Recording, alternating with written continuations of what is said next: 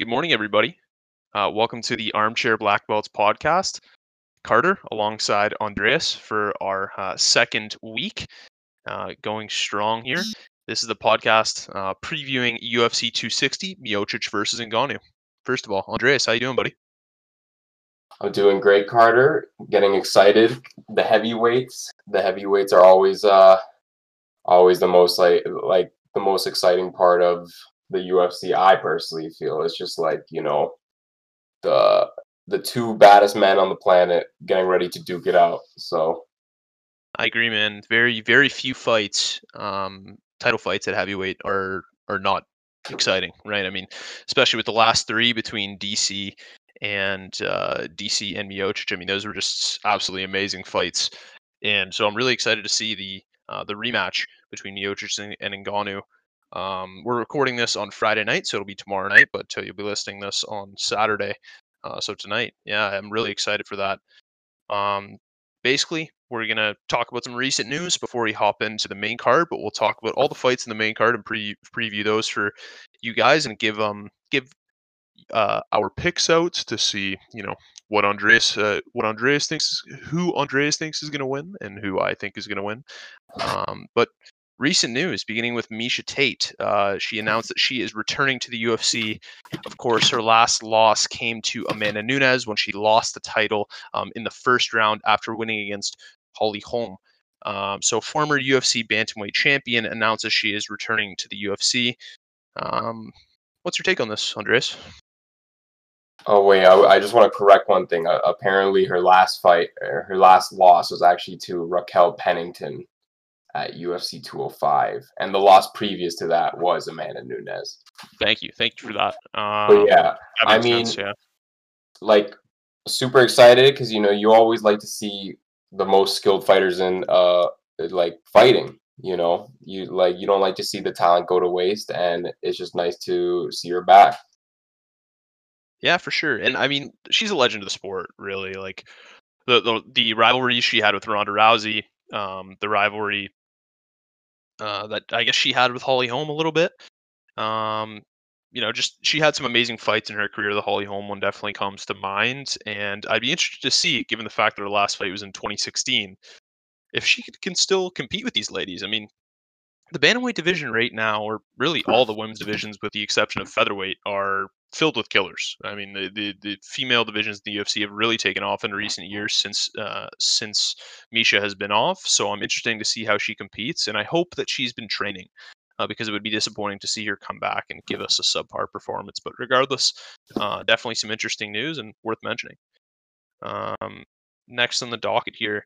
So it was announced that this week that, similar to our speculation last week, that Dustin Poirier actually did decline the Oliveira fight. That would be the fight for the lightweight title fight. He declined that against Oliveira, and of course, the UFC went and made the Oliveira versus Chandler fight. And Dustin Poirier is going to be fighting Conor McGregor at some point this year. It's unannounced yet, but that's the fight that they're looking to make. It's just a matter of finding a date. You think DP made the right choice here, Andreas? Of course, I love Dustin Poirier. I love what he stands for. It just seems like this move is like a personal move because he feels like he doesn't need to prove anything else to anyone, and I don't think he personally does. He's going obviously for the money. Nothing against the guy because he's been fighting in that division forever, and he's been trying to build his way up since the beginning. So seeing him finally get the paydays that he deserves is just a great thing to see. So Yeah, I couldn't have said it better myself. I think get the bag, man. I mean, a fight get with the Conor bag. McGregor, exactly. A fight with Conor McGregor is going to be much more financially beneficial than even winning the title these days, which is crazy because winning the title can change a lot of fighters' lives. It's just Conor, especially after Dustin winning that last fight. A fight with Conor can change your life. It's the red panties night, so to speak, and yeah, I think he definitely made the right decision. So no surprises that was the case, that he was offered the Oliveira fight and declined it. I think he made the right call. The belt And takes a back seat to Conor McGregor, man. It's just It's just how it is. It's just how it is. Absolutely, absolutely. I mean, you think about Floyd. I mean, now he's really winning. Yeah, I think Floyd's always been that guy that's been willing to take a fight with anyone for a paycheck. But he did risk a lot. But a fight with Conor McGregor, when you're potentially going to make $200 million, I mean, of course you're going to take that, right? So it's the same thing with DP. Like, get the bag. Um, and our last story this week, actually quite a weird one, and I'll have to link an external article for people to look into more of what was said. But Israel Adesanya made some comments on Instagram toward another fighter, Kevin Holland, that we spoke about last week, um, and used some very ill-advised terminology to insult Kevin Holland, and had a BMW sponsorship lined up in New Zealand. He actually hadn't done any promotional content with them yet, from what I understand, but he was since dropped by BMW um, as a sponsor. So. I'll definitely have to link that article that talks about the specific terminology he used. I will not say it on the podcast. But yeah, interesting to see from Izzy. Kind of unprofessional and not necessarily like him. I would like to say that like I'm completely surprised. Like I am surprised that this happened, but looking at like some of his past interactions online, specifically with John Jones, it's it kind of adds up. There's a little breadcrumb trail there, but definitely unexpected in the current time, and very strange. Like I don't even know what to say. It was just out of left field. I think the verbiage. He definitely could have worded it better. At the end of the day, he's a fighter. He's an egotistical guy, as we like to say. And he's competitor. So I don't think it's out of the ordinary because we've seen Izzy in the past make plenty of memes and insulting like comments over the media about his Of opponents. course. Um, Maybe he'll think twice next time about the way he does that. But yeah, unfortunate he used that word, and unfortunate that he lost the sponsorship. Although pretty professional guy to begin with, and I don't think he meant it in a literal sense. Obviously, he meant it in a No, figurative no. sense, but. Regardless, had to mention that because it was kind of the biggest news this week. But other than that, I don't think there's really anything too relevant that we need to get into. So how about we hop right into this main card? Yes, sir. Great. This card. To preface this, obviously we've had some fight cancellations. The Volkanovski and Ortega one, the largest of note. But I believe this card has had 5 or 6 fights canceled. So been through a lot of changing, and the card has changed quite a bit. Luckily, as long as nobody gets injured tomorrow, I believe everybody made weight, so we're all set in the fights that we're about to talk about that are going to go on tonight instead of like last week when a fight got canceled the day after. But um, the first card or the first fight off the card we're going to talk about is Jamie Mullarkey versus Kama Worthy. Jamie Mullarkey is a 12-4 fighter in a 2-fight losing streak in the UFC. He's also never won in the UFC. Kama Worthy just lost his first fight in the UFC against a Zaitar in September 2020, and prior to that was on a 7-fight win streak before losing to him last year. So a couple up and coming prospects, and your thoughts about this fight? Sorry, just another correction. Kama Worthy had 2 other fights in the UFC as well, so he had 3 total fights. Right. I Um, meant maybe I misspoke. I meant that was his only loss in the UFC. yeah, his Yeah. first loss in the UFC. I mean, other than that loss, Kama Worthy has been looking good. Um, he was on a roll before that, so hopefully this is just a bump in the road for him because he shows great promise. For Jamie Malarkey, it's a little rough. It's a little rough because 3 fights could get you 3 fights lost in the UFC could get you cut. It's kind of like an unwritten number. Yeah. Obviously, depending the fighter, like Conor McGregor would never get cut from the UFC after 3 fights. But aside from that, it's he's in there fighting for his career. So hopefully he can show a little fire in there. Yeah, I agree. Yeah, I think the three fights, you have three fights in the UFC, you lose all three of them. That is kind of like an unwritten rule, like you were saying, that you get dropped. It's a little dangerous. Exactly right. Conor McGregor, if he came into the UFC and lost the first three fights that he took, he probably would have been dropped by the UFC as well. So hope to see Malarkey show up and at least give a performance, even if he doesn't win, worthy of a contract extension. Of course, we want to get these guys to make the most money as possible, but that's definitely interesting. That it'd be his third fight, and could be in his third fight in as many losses in the UFC. One thing interesting about Malarkey, he's actually, I believe, he's Australian. Could be incorrect in saying that. He lost to Alex Volkanovski in one of the Australian promotions a while ago, before Volkanovski Interesting. was in the UFC. He lost by KO and by punch. So I'm not sure if he used to fight at featherweight. There's actually no details about that online because these smaller shows, sometimes they just don't actually report which weight class it actually was. So he may be a smaller guy fighting in a larger division, or it was just that Volkanovski was fighting in lightweight at the time. But interesting tidbit of information. And if Volkanovski was still fighting, he would have been fighting on the undercard of somebody he had lost to previously. But very different career paths for those two gentlemen, that's for sure.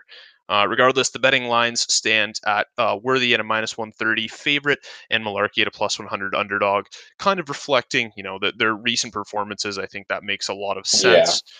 If I were to give a prediction based on the information we just spoke about, and Worthy being a striker, Malarkey, haven't seen too much of him fight. I would probably go by Worthy by first or second round TKO. I completely agree.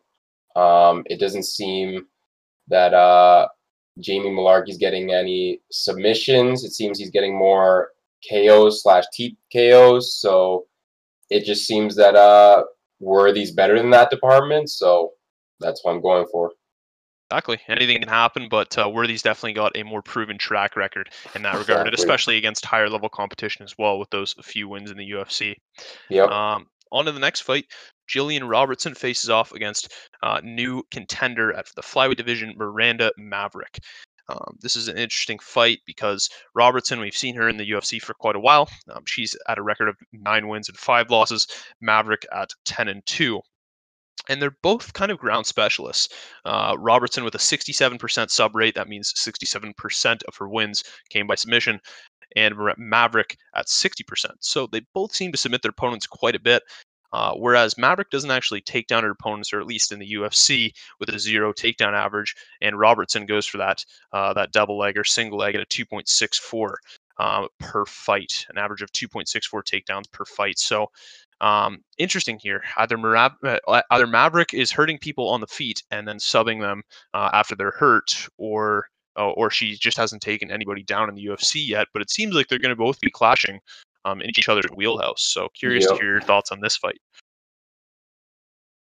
I mean, it's just gonna be they're gonna go to the ground, and we're just gonna see who is like who's superior. Maybe not. Maybe not. Maybe they'll actually both decide to just to stand, because that's a true factor that the both of them have a great ground game. So maybe they don't want to go into each other's wheelhouse, and they just duke it out. See who's the stronger woman.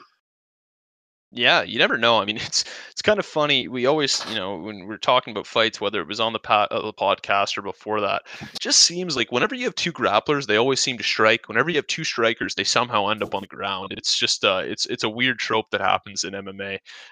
Correction here, I just went on SureDog, which is usually more reliable than the UFC's website, and Maverick is 8-2 with a 63% submission percentage of her Right. wins. So it seems the UFC website has incorrect information on her record, but just wanted to put that out there. Still, though, it stands. She has the majority of her wins by submission, and so does Robertson. So I think that'll be interesting. For those of you betting on the fight, the betting lines currently Maverick at a negative -167 favorite, and Robertson at the plus 134 underdog. So pretty tight betting lines in that fight. Not as tight as the previous one, but seems as though the odds makers are kind of in our boat. They're not really sure how this one's going to pan out for either fighter. Um, but yeah, Maverick is younger. She's only 23. She seems to be on a bit of a streak here, and a 4-fight win streak. So uh, I'm not going to give a prediction on this one because I'm not sure how it's going to go. But I would not be surprised if the seemingly younger and more energized fighter gets the win in this one. Yeah, no, I completely agree. Actually, I'm gonna go a little bit further than you. I'm gonna say that I think Miranda will win.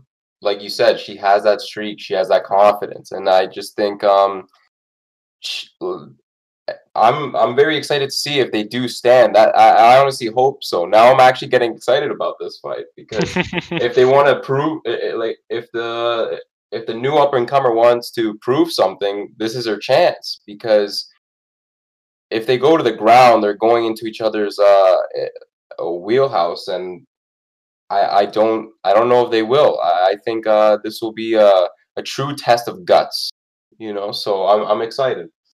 Yeah, this will be a really interesting fight. And just looking at Jillian Robertson's record here, she's only 25. So as much as Very experience she young. has, exactly, she's been in the UFC since 2017 after winning the Ultimate Fighter. Um, That is true. and That she's is had true. plenty of experience in the UFC. So, if there's anyone that can pull off the veteran win, despite the fact she has a pretty poor record in comparison to Maverick, I mean, it'll be her. She's definitely faced some very good competition in the UFC, and will try her best to take away the hype of Maverick's 4-fight win streak. But yeah, interesting. I hope Maverick wins for your prediction to be proved true, but that should be an interesting fight. Um, Next fight on the docket, I think one of the most interesting of the night, and um, The the one that's Sugar going to Show. the Sugar Show, exactly. One that's going to draw a ton of eyes. Sugar Sean O'Malley versus Thomas Almeida. Both of these guys are coming off losses. O'Malley taking his first loss, sitting at a 12-1 record, losing to Marlon Vera in 2020, and Thomas Almeida on a 3-fight losing streak. And before that one win, also lost to Cody Garbrandt by knockout as well. So he's lost 4 of his last 5, whereas O'Malley, of course, is at that 12-1 previously undefeated record. Um, should be a very interesting fight to see O'Malley come back from that first loss, which he really doesn't seem to be addressing. He's calling himself 12-0. So interesting to hear your thoughts on this seemingly striking battle. Yeah, no, Sean seems to completely deny what happened that night. He doesn't see it as really a show of anything. He just thinks it was a blip on the radar, and he's just gonna keep moving forward with all the confidence in the world. Like, not that he needed any more confidence, but it honestly seems that he's more confident with this fight than he was the last. Um, I think I honestly believe that even though he's super cocky and maybe people don't like that, I think he's gonna come out with the win. I would agree. I would agree. I think, despite the fact that Sean O'Malley gets a lot of hate and has since that loss, and I think to a certain extent he's dismissing that loss because he control people, because he has an online presence. He does stream on Twitch as well as has quite a big Of Instagram course, following. he's a little bit of a character. He is a character, right? And I think he plays into that. He plays into that idea of like the Floyd Mayweather being the guy that people like to hate, because it sells tickets. And you know what? There's a reason why he's 2 fights before a heavyweight title fight. It's because the guy draws butts and seats. Well, right now maybe not, but it still stands. He does have an audience, whether they're fans or they want to see him lose. The guy's striking is very very good, very good. It's very unorthodox. He throws a lot of really good feints. He stands kind of flat on his feet. If you want to think of a comparison, Israel Adesanya, not to his striking level, I would say, but in terms of the feints, in terms of the way he sets up unorthodox attacks, similar in that regard. Versus Almeida, who's a very Muay Thai based striker. He has a very tight high guard. He throws the typical Muay Thai combinations, and a lot of his wins have come from very, kind of that orthodox style that Muay Thai brings. Whereas O'Malley's very, very much that new school kind of wide karate stance striker. So I think he's going to pull it off. I'm completely on the same page with you. I think first or second round. If I was a betting man, and that the odds were good for a first round KO, I would put my money on that. I think Sean O'Malley has the power and the speed at this division to really put a lot of guys out, and I think he matches up very well against Almeida's style. I would like to add that like you said, that he does stand somewhat flat-footed is what I heard you say. Hmm. Yes, Um, if that's the case and he doesn't change that too much, I think that might be like a path to victory for Almeida, at least to throw some kicks. Because if you just look at that last fight, whether you want to, deny it or push it under the rug, the kicks do seem to be what caused the injury, the freak injury, at least trigger it to some degree.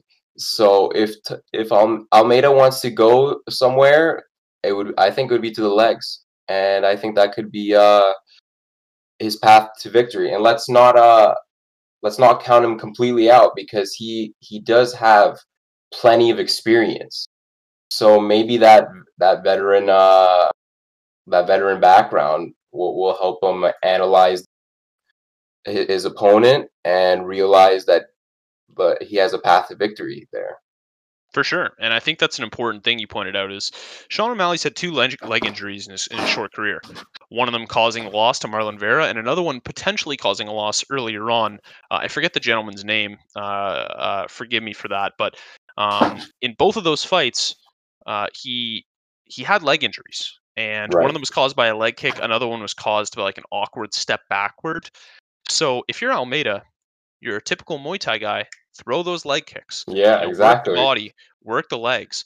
Um, O'Malley's a guy that moves around a lot, so you want to take away his movement. You want to take away his mobility. Your path to victory is definitely through that leg and body work, especially because of how fast O'Malley's hands are. Another comparison that comes to mind in terms of striking style would be Conor McGregor. In fact, O'Malley lists McGregor as one of his biggest inspirations as to why he was a fan of the sport. Exactly. Wide karate stance, very nice twos, very nice straight. Um, and so Pinpoint just as we saw accuracy. exactly pinpoint accuracy, but just as we saw Conor McGregor lose due to leg kicks, that wide karate stance can pose a lot of problems because you fail it. It doesn't bode well to checking low calf kicks or in certain circumstances even kicks behind the knee or behind the thigh. So that could definitely pose issues, and no one should count out Almeida because of that path to victory and his previous experience in the UFC. Great. Um, yeah, so I think that's a very interesting fight. Again, I'm going to go O'Malley by first round KO. On to the co-main event. Yes, I We agree. have Tyron Woodley versus Vicente Luque. Woodley at a record of 19-6-1, of course, former UFC welterweight champion, and Luque at 19-7-1. So very similar records, with exception of one loss. Woodley has lost his last three fights since losing the belt to Usman in 2019, and Luque is on a two-fight win streak and 8-1 in his last nine fights. That one loss coming to Stephen Thompson in 2019. Yeah, first thoughts about this fight and the betting odds. Well, I think me and you can agree that Woodley is definitely fighting for his UFC career right now. I think that was a big narrative. A lot of people in the media were asking him about it, and obviously, as a fighter, you don't want to you don't want to just get too down on yourself or put unnecessary thoughts in your head. But it is the truth that he could be fighting for his career right now, and I would like to hear what you have to say about that too. Yeah, I think it's interesting because you have this narrative being put forward when Woodley was the champion by people like Joe Rogan. This guy's potentially the best welterweight of all time. Look at the Yeah, guys he's beat: Stephen Thompson, He's beaten Damian Maia, things like that. Tyron Woodley's beaten some very, very good fighters in this sport. That's we cannot brush past that. He was much younger when that happened. I believe he's 37 or 38 now. Okay, so he's probably out of his athletic prime. I would say he's an absolute genetic specimen. The guy, you just look at him, he looks like a You can just superhero. look at him, yeah. So I think he probably does better in his later career than most fighters. But I would agree, he's fighting for his career in this fight. People are counting him out.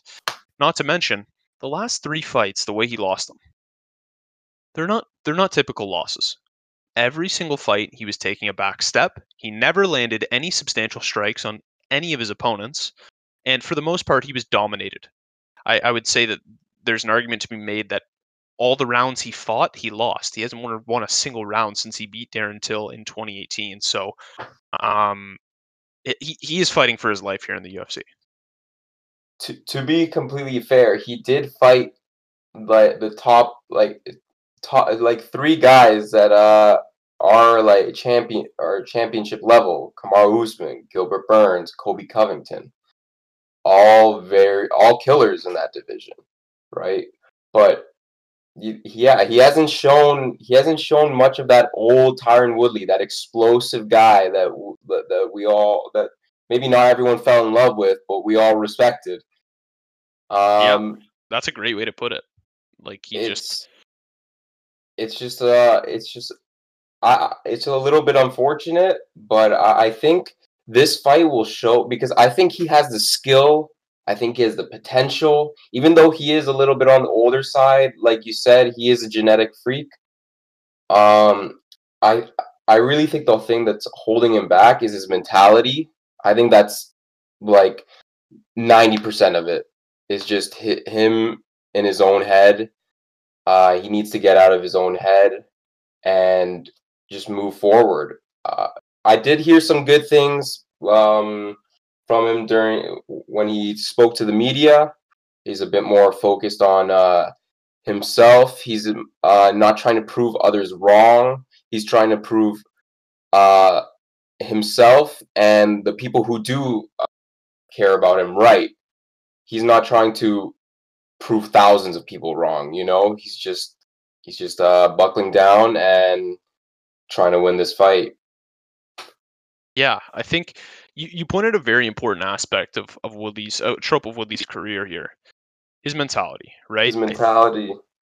He is such a good wrestler, has carries so much power in his hands, and it seems like the one thing he can never get over is what people say about him and what goes on in his head.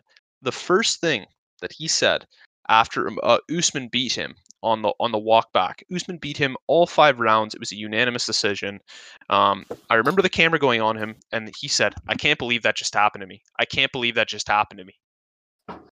And it's like that didn't just that That didn't didn't just bode happen well. to you, right? Like that didn't just happen to you. Like it was like he was shocked that um like he was like the victim in it, and it's just like you're a fighter, you know what I mean? It's not you, you're not a victim. You're doing a handshake deal to fight in an octagon, and you didn't show up.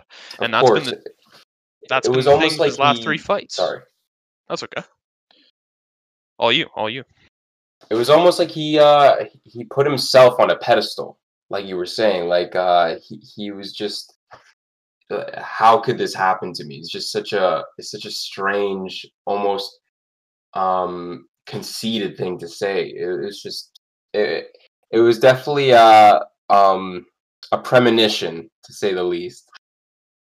But Absolutely. hopefully he can come back and prove us wrong. Even though that's not what it's about. That's not what he said it was about. But hopefully he can do that.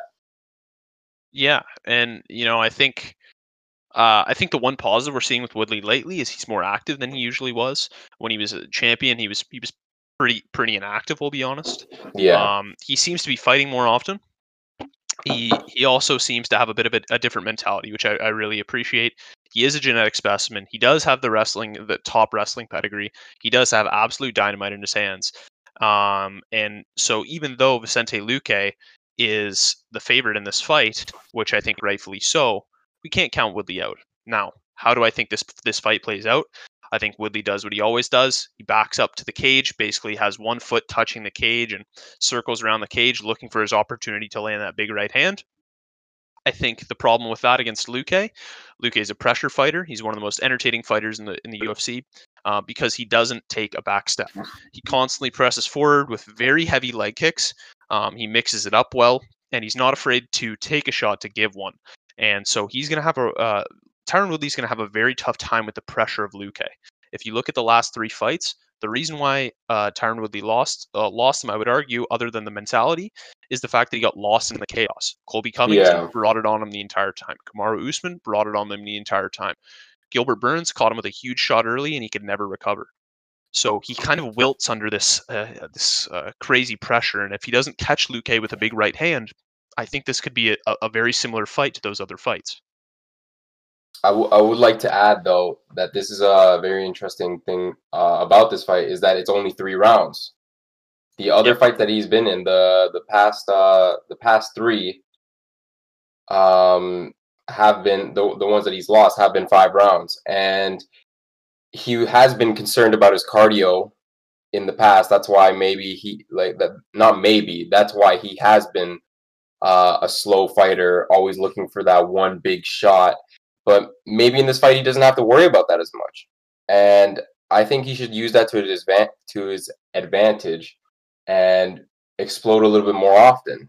It's only 3 rounds, and he has an opportunity here. He has to take it.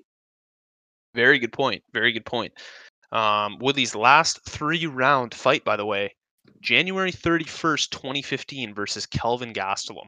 Yeah. Every fight since then has been a 5-round fight. Maybe they haven't lasted that long. The Robbie Lawler victory comes to mind, but they've all been booked for 5 rounds. So yeah, I think when you're like Woodley and you carry so much muscle mass around, a large concern is your ability to conserve your gas tank. These skinnier guys tend to be able to go longer and throw more strikes, similar to Luque's build. I might add that's why he seems to be so active. Maybe but yeah, if it's 3 rounds, I mean, if you're Woodley and you're very explosive, you're putting it all out there, I would think. Yeah, I think he should just put it all out there, man. It's just he has like everything to lose.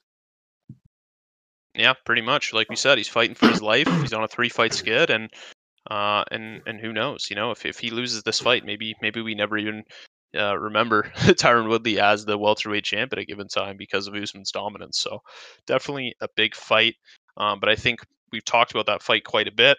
The only fight left on the card, the main event, Stipe Miocic versus Francis Ngannou 2, a rematch of their fight in January 2018, where Stipe walked away with a unanimous decision victory.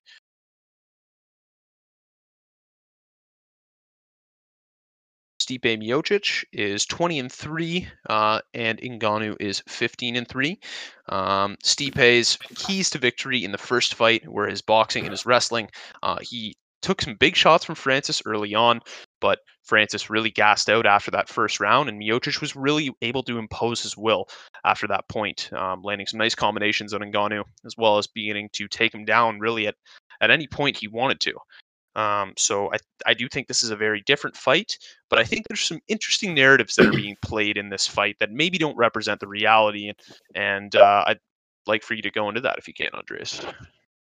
Yeah, one big narrative is that Francis Ngannou has both of the fighters that like everyone's saying have improved, and I can completely agree with that in terms of Stipe Miocic, but the narrative that Francis Ngannou has improved exponentially, or you know, like has made a huge leap, is a little bit strange to me because there hasn't been many examples of that. I mean, to be fair, it's not his fault. It's not Francis's fault because he absolutely obliterates everyone other than Stipe Miocic. So, but it's just a little bit strange to me because I think the narrative that he's improved, this is a new Francis, new Francis has been thrown out so many times, and I'm just sitting here like, where is he? Like I would like Yeah, to hear what you have to say about that because I mean, personally, I do I want to take the guy's word because he's a fighter and he seems like a very genuine guy, and I do believe he probably has improved. I don't doubt that, but saying that like he's improved to a whole nother level, I don't know about that one. Yeah, I think it's interesting because okay, Stipe is older than Ngannou by about 5 years. Ngannou's comparatively to Stipe, despite their relatively similar records, 5 fights or so, 5 fight difference or so. Um, Francis is way more fresh to the sport, and I think people that we see that with anything in life. The Your early on your progression in terms of your skills is almost exponential, and then it begins to taper off a little bit. So Ngannou has Yeah, probably grown comparatively to Stipe in the same amount of time, more, I would say, just by the nature of him doing this for a lesser amount of time. right, However, the narrative that Ngannou has improved vastly and this is a drastically different fight, I don't think is necessarily the case. You look at Stipe's keys to victory and Francis's keys to victory; they're the same thing. Stipe's keys to victory: avoid the large shots, wear on Ngannou using his wrestling, possibly clinching up, and using his boxing. Try to extend this fight out as long as possible. Ngannou, try to catch him early. Look for Stipe's mistakes. That's the exact same narrative that was getting played in the first fight, and I think those keys to victory still hold true today. So I think when people say this is a drastically different fight, there's definitely elements of it that are very different. of Francis looks course. to be in better shape. He looks like he has less body fat. However, he does weigh the same weight as the first fight. He weighed in at 263. Miocic weighing in at 234. 29-pound difference between the two gentlemen. But I do think it's relatively the same um, in terms of the keys to victory. Now, we got the best heavyweight of all time versus the hardest puncher on earth. Who do you think wins this fight and why? I uh, I can't go against Stipe Miocic. It's just it just it would seem like blasphemy at this point. He's always been the underdog for whatever reason. Even he's constantly having to prove people to prove like he has to prove why he's the champ. Um, I just I just see it going the same, not completely the same way as the first fight, where Francis is completely gassed, and it almost looks like in the first fight when Francis gassed, it almost seemed like he didn't even know like why he was there. He seemed lost in the cage, and I don't think that's gonna happen again. I think his gas tank will be a little bit better, but like you said, it's a very similar fight. If Miocic drags this out, he has a greater chance of winning. If Francis wants to win, he has to hit him hard in the early rounds.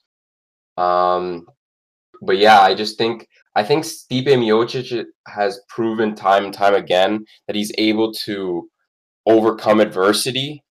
Because let's say that Francis has improved, and there's something a new trick up his sleeve. I think Stipe can adapt to that. He's shown that in the DC fights. That in the second DC fight, it was looking relatively the same as the first one, to be fair, but Miocic adapted with those body shots, and then he came out on top. And in the third fight, he he adapted before he even entered the cage. He lost a lot of weight. He was coming in much lighter, and he just game planned so well for DC. So personally, I'm going with the champ, and still. And still, okay. And you know what? The odds makers don't agree with you right now. At least people aren't betting on Yeah, well, Miocic to screw win this them. fight. There's a minus. Ngannou is currently the minus 130 favorite. Miocic the plus 110 underdog. When I think of Stipe Miocic, I think of a winner. I think of somebody that really he does whatever it takes to win. You look at the first DC fight, he gets caught with a massive shot. The second DC fight, like you said, very one sided for DC, seems to be losing. in the 4th round, after 15 minutes of grueling fighting has already gone on, he makes a huge adjustment with those body shots and knocks DC out in the same round. This guy is willing to do whatever it takes to win, and I He think is a champion. he's a champion, and I think he takes a lot of the trash talk to heart, not in a way that like Woodley does, for example, but in a sense that he's always got something to prove. He's that. I think he represents Ohio well and Cleveland well because he's that working man. He's never finished, it seems like, and like you said, he's always. It seems like the fan base. He always has something to prove to them, and if I had to guess, I think this fight either goes Stipe Miocic by decision, by the first fight, or Ngannou by round one knockout. Nah, if I had to bet, I would bet Stipe by decision. I think Ngannou has tons of ways to win this fight, and I really like both gentlemen, and I hate to see one of them lose because of both their Yes. stories and the people that they are. I think they're amazing human beings, but I think Stipe is just the better all around fighter here, and he's avoided Ngannou's wild punches once, and I think he has his number now. I would like to say that Francis's attitude towards I guess the like his more recent fights, I think is a good sign. Especially this fight, like the difference between the first fight and this fight, how he's acting and how he's presenting himself is very different. In the first fight, he seemed very on top of the world, um, which obviously he was on top of the world. He knocked every single heavyweight he faced. He just knocked him to the ground, made it look easy, and he was the king. He was the king at that time, but he was in overly cocky. But with this fight, it doesn't seem like he's coming in overly cocky. He seems to be calm and calculated. He's confident. He's confident in his abilities, and he wants to prove people wrong. But he's not as cocky, and I like that. I think it from what it seems, it's boding well for Francis in terms of attitude. But I still think that Stipe is just too big of a hill to climb, and yeah, that's just the way I think it's gonna go. Yeah, I think one I saw a press conference this week, and Ngannou was asked, "Do you think you were the best UFC knockout artist in the Yeah, I history saw of the this too. sport?" And he said, "I don't care about that at all. It doesn't even cross my mind. All I want is that belt." Right. And Stipe has it, and I'm going to do my best to take it Like from him. that's great. That's great if you're a Francis Ngannou fan. For I sure. think right. For sure. Because think about the first fight. You got Dana going, "Oh, this guy hits harder than a Ford Escort," and all this, and talking about how hard Ngannou hits. You've only been in the sport for a couple years. You have one loss on your record, which was by decision. You've never been finished before, which he still hasn't, I should say. But um, you're on top of the world, like you said, and his ego was just through the roof. It seemed, and he seems extremely humble in this fight. I listened to the Joe Rogan podcast with him that it came out about a month ago, I believe, and he just seems like he's in a completely different mindset altogether. He looks at his losses in a very productive manner, and I think that mindset will have led him to grow tremendously from those fights. And I'm just super excited to see the fight that these gentlemen put on tomorrow night. I think it's Stipe's toughest test thus far, and that's saying a lot considering those DC fights really did take a lot out of Exactly. Took the words out of my mouth. him. Great, man. Well, I think we've covered everything we wanted to cover. If you don't have any other final comments or concerns, I think we can wrap it up. Yes, sir. I think that's all I have to say. Great. Well, buddy, enjoy the fights tomorrow if I don't talk to you, and thanks a lot, man. That was a lot of fun. It was great talking to you. I'll see you next week.